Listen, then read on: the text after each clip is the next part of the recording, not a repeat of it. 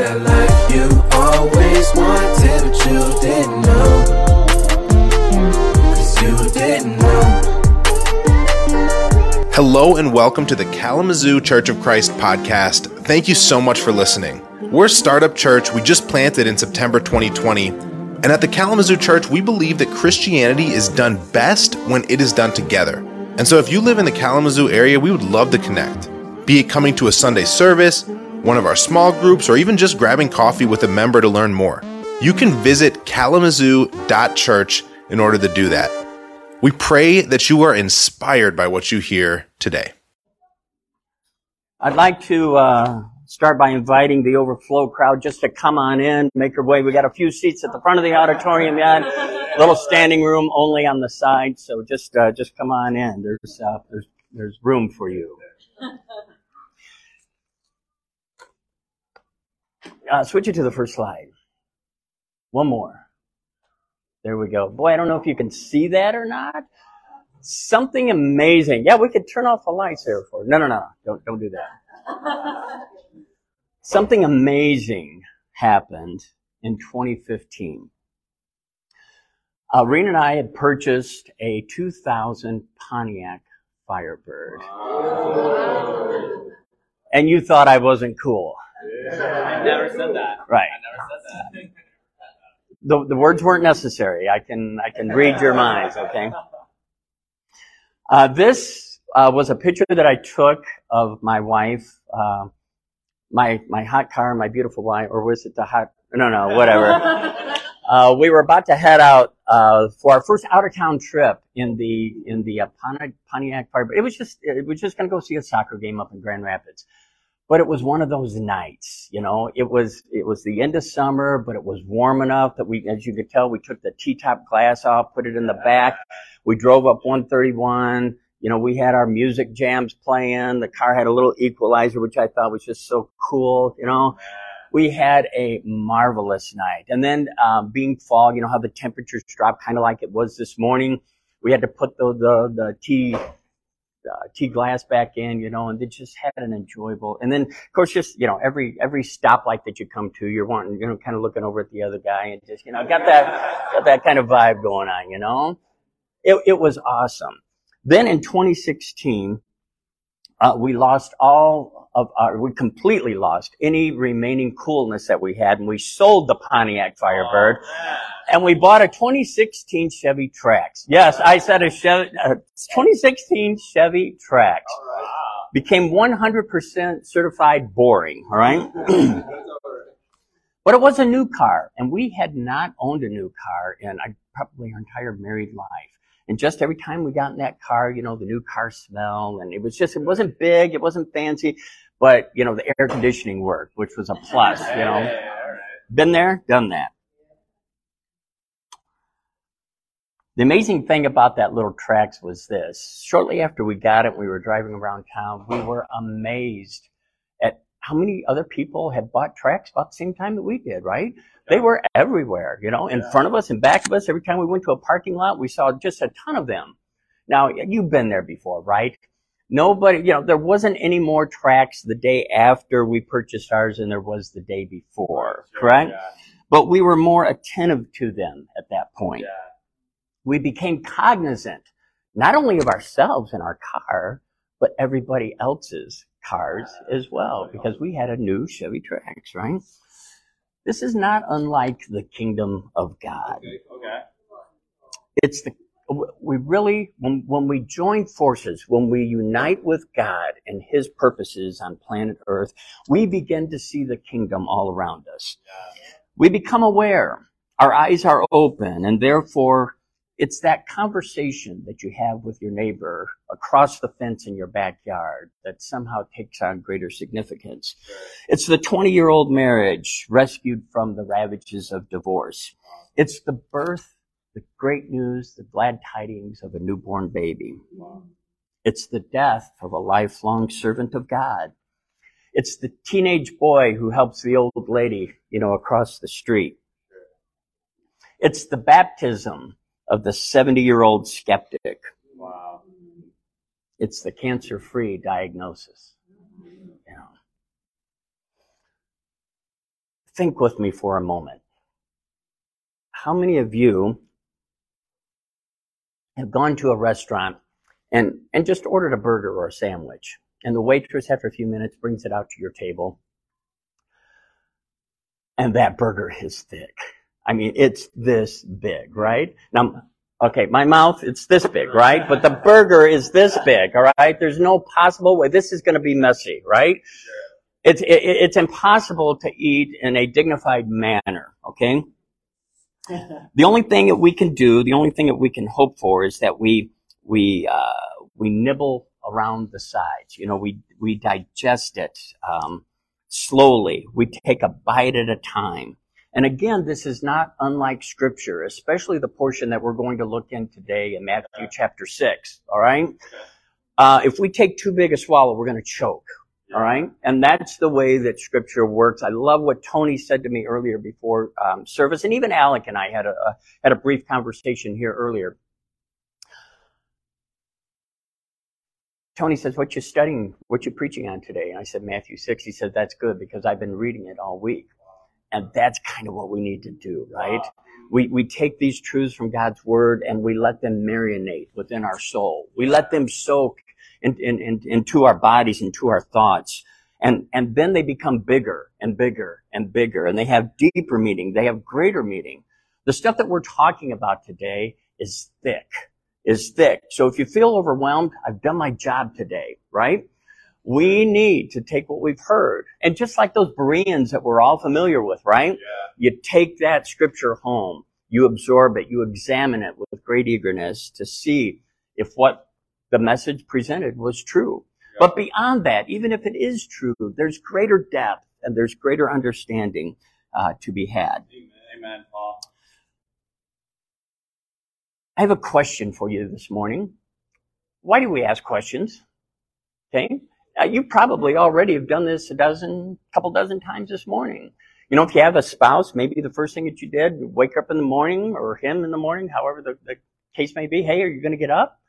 Hey, would you like some coffee? What are you going to have for breakfast? What are you going to wear to church this morning? See, all these questions. Why do we do that? Perhaps it's somebody new that you met this morning, or perhaps not. But anyway, a new person that might come in, you might begin by asking a few questions. Hi, what is your name? Where do you live? Tell me a little bit about yourself, those types of things. Or perhaps an old friend. We go another step further. We get a little more intimate and deeper with our conversation. How's the wife? How's the kids? Hey, what are you doing Tuesday night? We still planning on getting together? You know, those kind of things. Why do we do that? Is it not to gain greater understanding? Is it not that we're gathering information, that we're seeking knowledge of another individual? Sure. That's why we ask questions. Now, let's go to this next slide. Go one more. Yes, John 13, 12 through 17. I have another question for you this morning. And based on our current study of Scripture, with this theme, questions Jesus asked, I want to present another question. And that is, why did Jesus ask questions? You see, if it is true that we ask questions to gather information, seeking knowledge, why is it that Jesus asked questions? The Scripture says when he had finished washing their feet, and we're picking up kind of in a bad spot. He had just finished washing the disciples' feet, and so he has this to say. When he had finished washing their feet, he put on clothes and returned to the place. He asked them, you call me teacher? Well, part of that's not showing up. Let's revert. I'm going to go to Scripture. All right. Forget the PowerPoint. Goodness gracious. The picture of the wife was cool, but beyond that, I'm not sure we're not gonna get far here. Okay, good thing we got the Bible. That's right. John chapter 3, beginning in verse 12, reading through 17. It says, when he had finished washing their feet, he put on his clothes and returned to his place. Do you understand what I have done for you? He asked. Do you understand what I have done for you? Jesus asked his disciples. Why did Jesus ask that question? What was that? Right. It was essentially because they didn't understand. Jesus knew that. Jesus wasn't seeking information. He wasn't gathering knowledge, all right? What he was doing is trying to present knowledge to them. Do you understand what I am doing? He knew the answer to that question, just like he knows you and me today. We continue on. You call me teacher and Lord, and rightly so, for that is what I am. Now that I, your Lord and teacher, have washed your feet, you should also wash one another's feet. I have set you an example that you should do as I have done for you. Very truly I tell you, no servant is greater than his master, nor is a messenger greater than the one who sent him. Now that you know these things, you will be blessed if you do them. When did they get to the now? They got to the now when he actually did it. He had provided them instruction, but now he was showing them exactly what needed to be done. Do you understand why I did this? Do you understand why I'm telling you this? They probably, pretty sure that they did not. They didn't have any clue. Right. Yeah. Our text today is Matthew chapter 6, verse 27. But I hate just taking like one verse out of here, especially, and let the record show here today, okay? I did not choose this selection, okay? This selection was given to me, so I want to make that clear right off the bat. We are right smack dab in the middle of the Sermon of the Mount. And then the Sermon of the Mount, you know, I've been here many times, and it's where I've come to rest on many occasions. It's also known as the Kingdom Manifesto or the Kingdom Constitution, right? It gives instruction about how kingdom life is lived out in this human existence that we have on this earth. But I want context today. I don't want to read just Matthew chapter 6, verse 27. I want to read Matthew chapter 6 today. Let's begin in the first verse, Matthew chapter 6. We're with you, Paul. Let's do it. All right. He starts off by saying, "Be careful not to practice your righteousness in front of others to be seen by them. If you do, you will have no reward from your Father in heaven." If we back up just in the same conversation, moments earlier, Jesus made this statement back in Matthew chapter 5 in verse 16 when he said, "In the same way, let your light so shine before others that they may see your good deeds and glorify your Father in heaven." Oh my, what does he mean? Shine your light, don't shine your light. You know, let others see you, don't let others see you. What is he saying? I'm telling you, it's thick, okay? We need to think about this. This requires wisdom as to what's going on. In Matthew 6, and verse 1 here, we find this instruction, but as we continue on, beginning in verse number 2, "So when you give to the needy, do not announce it with trumpets, as the hypocrites do in the synagogues and on the streets, to be honored by others. Truly, I tell you, they have received the reward in full. But when you give to the needy, do not let your left hand know what your right is doing, so that your giving may be in secret. Then your Father, who sees what is done in secret, will reward you." You see the difference here that he's talking about, at least briefly, at least on the surface we can gather, is that our deeds should not be done to what? To honor ourselves, but to honor your Father that is in heaven. And I think but we need to take the whole. There's extremes, right? We can go too far this way, and then we can go too far that way. Where we need to be is right here in the sweet spot. In the sweet spot of kingdom living, right? Advance the slide to Ecclesiastes. Are we there? Okay. I think I can read this one. Let's see. Glasses on, trying to focus in. Here we go. "In this meaningless life of mine," another translation describes that as this vain life of mine. As this vain life of mine. "I have seen both of these things." Maybe you have too today. Number one, the righteous perishing in their righteousness, and the wicked living in their wickedness. Yeah.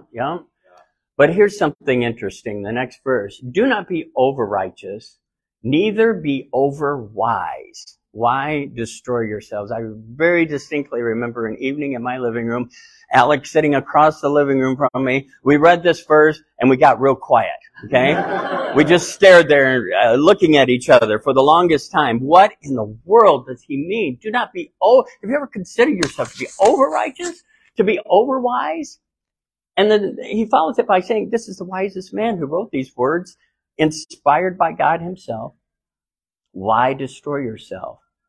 Do not be over wicked, he continues. Over wicked. Don't be wicked. No. He says, don't be over wicked. And do not be a fool. Why die before your time? It is good to grasp the one and not let go of the other. Whoever fears God will avoid all extremes. Just what we said a moment ago, right? So, I sense that this can happen, when we study Scripture, when we bite off that big chunk and we're trying to chew it, trying to digest it, that we can choose one extreme or the other, and that's not where we want to be by any stretch. Okay, back to Matthew. Let's pick it up in verse number 4. I don't have these on the slide, so if you've got your Bibles with you, follow along. Verse number 5. And when you pray, do not be like the hypocrites, for they love to pray standing in the synagogues and on the street corners to be seen by others. Truly I tell you, they have received their reward in full. But when you pray, go into your room, close the door, pray to your Father, who is unseen. Then your Father, who sees what is done in secret, will reward you. And when you pray, do not keep on babbling like the pagans, for they think that they will be heard because of their many words. Do not be like them, for your Father knows what you need before you ask him. This then is how you should pray. Our Father in heaven, hallowed be your name. Your kingdom come, your will be done, on earth as it is in heaven. Give us today our daily bread, and forgive us our debts, as we also have forgiven our debtors. And lead us not into temptation, but deliver us from the evil one. For if you forgive other people when they sin against you, your heavenly Father will also forgive you. But if you do not forgive others their sins, your Father will not forgive your sins.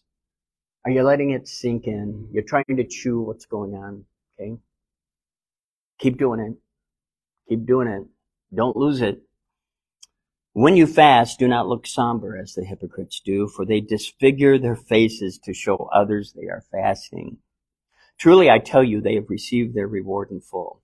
But when you fast, put oil on your head and wash your face, so that it will not be obvious to others that you are fasting, but only to your Father who is unseen. And your Father who sees what is done in secret will reward you. Do not store up for yourselves treasures on earth where moths and vermin destroy, where thieves break in and steal. But store up for yourselves treasures in heaven where moths and vermin do not destroy and where thieves do not break in and steal.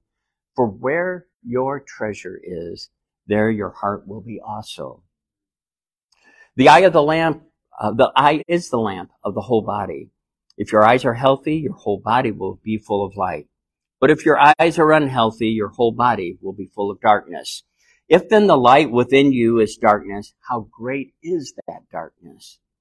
And no one can serve two masters. Either you will hate the one and love the other, or you will be devoted to one and despise the other. You cannot serve both God and money. So therefore I tell you, he says, do not worry about your life, what you will eat or drink, or your body, what you will wear. Is not life more important than food, and your body more important than clothes? Look at the birds of the air. They do not sow or reap or store away in barns, and your heavenly Father feeds them. Are you not much more valuable than they? Can any of you, by worrying, add a single hour to your life? There's our verse today, okay? There's our verse today. Can any of you, by worrying, add a single hour to your life. And why do you worry about clothes? See how the flowers of the fields grow? They do not labor or spin. Yet I tell you that not even Solomon in all his splendor was dressed like one of these.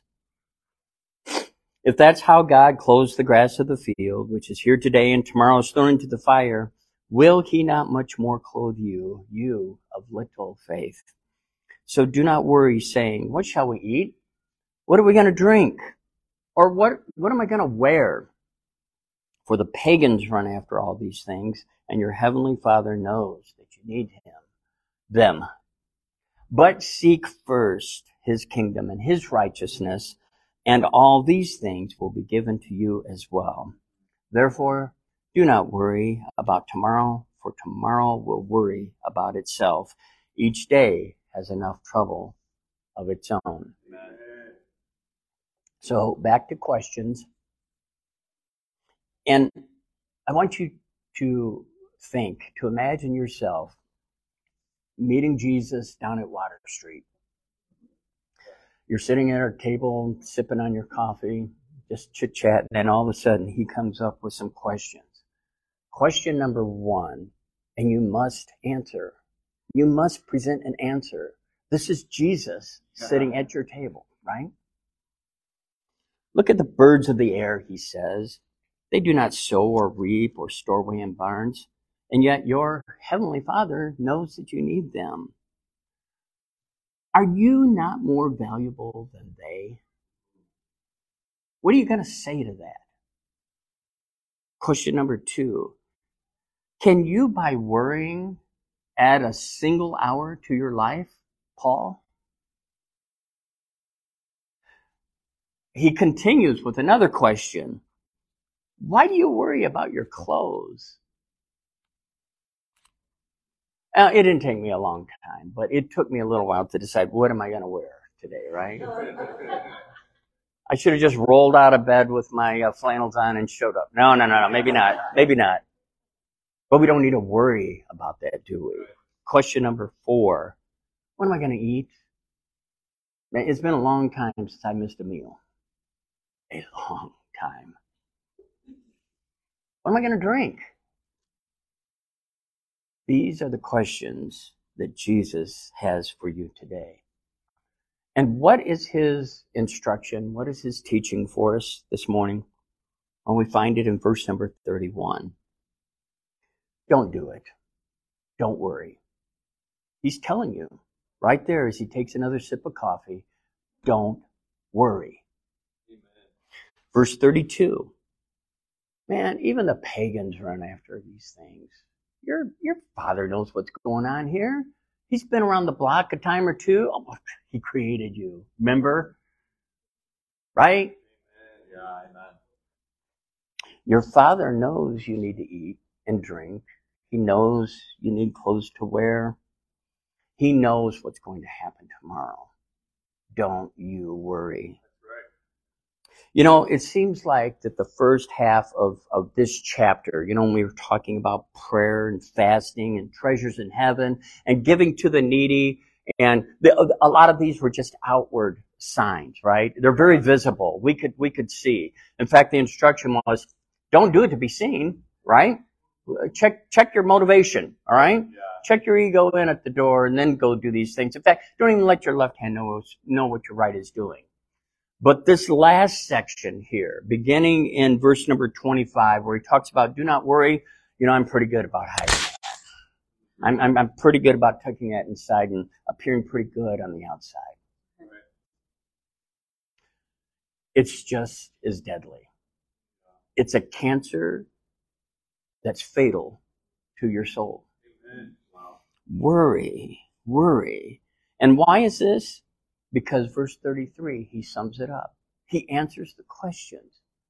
But seek first the kingdom of God and his righteousness, and all these things will be given to you as well. What do we have to worry about? What do we have to worry about as long as we're seeking the kingdom of God and his righteousness first? Remember the verse back in Ecclesiastes, talking about being over righteous, being over wise, being over wicked. I would really like to see a show of hands this morning. How many of you are righteous? Let's just stay with righteous, okay? How many of you are righteous? Okay. How many of you are wicked? Oh, we got more wicked people here than righteous people? Actually, if you take the full scope of your life, I would have loved to have seen a raise of hands both times.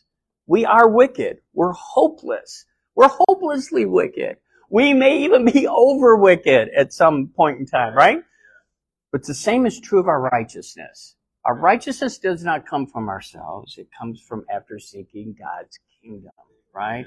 That's how we become righteous. Now, I want to speak to all believers here this morning. I think we got a slide on 1 Corinthians, if you can find that. 1 Corinthians chapter 8. This is one of those scriptures that I came across, a month or two back or so. It won't leave me. It's become part of my consciousness. Now, about food, again, we're picking up in a discussion about, of all things, food sacrificed to idols. Now, about food sacrificed to idols, we know that we all possess knowledge. Don't we all possess knowledge? Forget about the idol thing, all right? Maybe not so much there. But we possess an awful lot of knowledge in other areas, right? We feel pretty comfortable with a lot of scripture. We can talk pretty good game when it comes to that, right? We think we know about God, right? We can tell you about the life of Jesus and some of his miracles and those kind of things, right? Yeah. Paul continues by telling the church at Corinth, but knowledge puffs up. But what? But love builds up. I want you to think about this. How confident do we think when we actually learn something? Wow, I never knew that before. When somebody asks you a question, you can give the right answer. Right. Wow, look what I did. I actually answered correctly. Knowledge puffs up. It affects our pride in ways it's insidious. We don't even understand how it does this. Right. But thank God for the second part of that verse where he says, but love builds up. But love builds up. Those who think they know something, knowledge, those who think they know something do not yet know as they ought to know. Now there's one, there's a thick piece of meat you need to live with the rest of your life, right? Those of us who think we know something do not know as we ought to. Wow. You better learn some more. But not just that. We need to learn to love. Right? Because love is our trump card. We're not going to have all knowledge. We're not going to have it all figured out. Even by the time that we die. Even if we learn every day. Even if we learn from all the mistakes that we've made in life. We're not going to get there. Yeah. But love will get us there because love trumps knowledge. Wow. Look at the last thing that he writes here. But whoever loves God is known by God. Whoever loves God is known by God. Wow. I feel good because all I got to do is to focus on my love for God. He'll get me there. I know he'll get me there because I'm seeking first his kingdom. I love God. I love his kingdom. Help me get there, Father. I know I'm going to screw up today. I know I've been a mess. I know I've failed more than I've succeeded. But God, I love you. Help your struggling servant. So really, the final question that the lesson comes down to today is this one I'm going to present to you. Do you love God? Wow. Do you love God? Remember how Jesus asked one of his disciples that same question? Peter, do you love me? And Peter said, yeah, of course I love you. No. Peter, do you love me? Well, of course I love you, Jesus. Peter, do you love me? I think Jesus is asking each one of us that same thing today. There's another question. And it's such an important question that he just can't ask us once. He has to ask us every day that we wake up. When that alarm goes off, Paul, do you love me? Paul, do you love me? Let's go back and end in Matthew chapter 6 here before we wrap things up. Matthew 6, and right in the middle of that chapter, we find the prayer, right? It's like a lot of times Jesus leaves us on our own to figure things out a little bit. But in here, he gets kind of specific with his disciples, and he says, this then is how you should pray. We got a slide on that one, I think. So as we close today, I want us to pray as Jesus taught us to pray. And as we pray, this isn't something rote. I want you to read this with fresh eyes, with new understanding, with greater knowledge, with greater purpose today. After we have this word of prayer, we're going to have a time of fellowship that happens only when we can come together as we remember the body and the blood of our Lord and the sacrifice, the love that he demonstrated to each one of us, that same love that he wants us to reflect and to give to others. Will you pray with me? Our Father in heaven, hallowed be your name. Your kingdom come, your will be done on earth as it is in heaven. Give us today our daily bread, and forgive us our debts as we also have forgiven our debtors. And lead us not into temptation, but deliver us from the evil one. For yours is the kingdom and the power and the glory forever. Amen.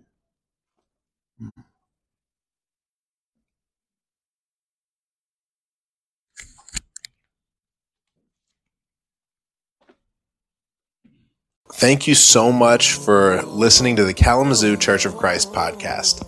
If you're in the Kalamazoo area, we'd love to get connected. Please go to kalamazoo.church and fill in your information to come to a Sunday service or any other event that we have going on. In any case, you'll be hearing from us next week.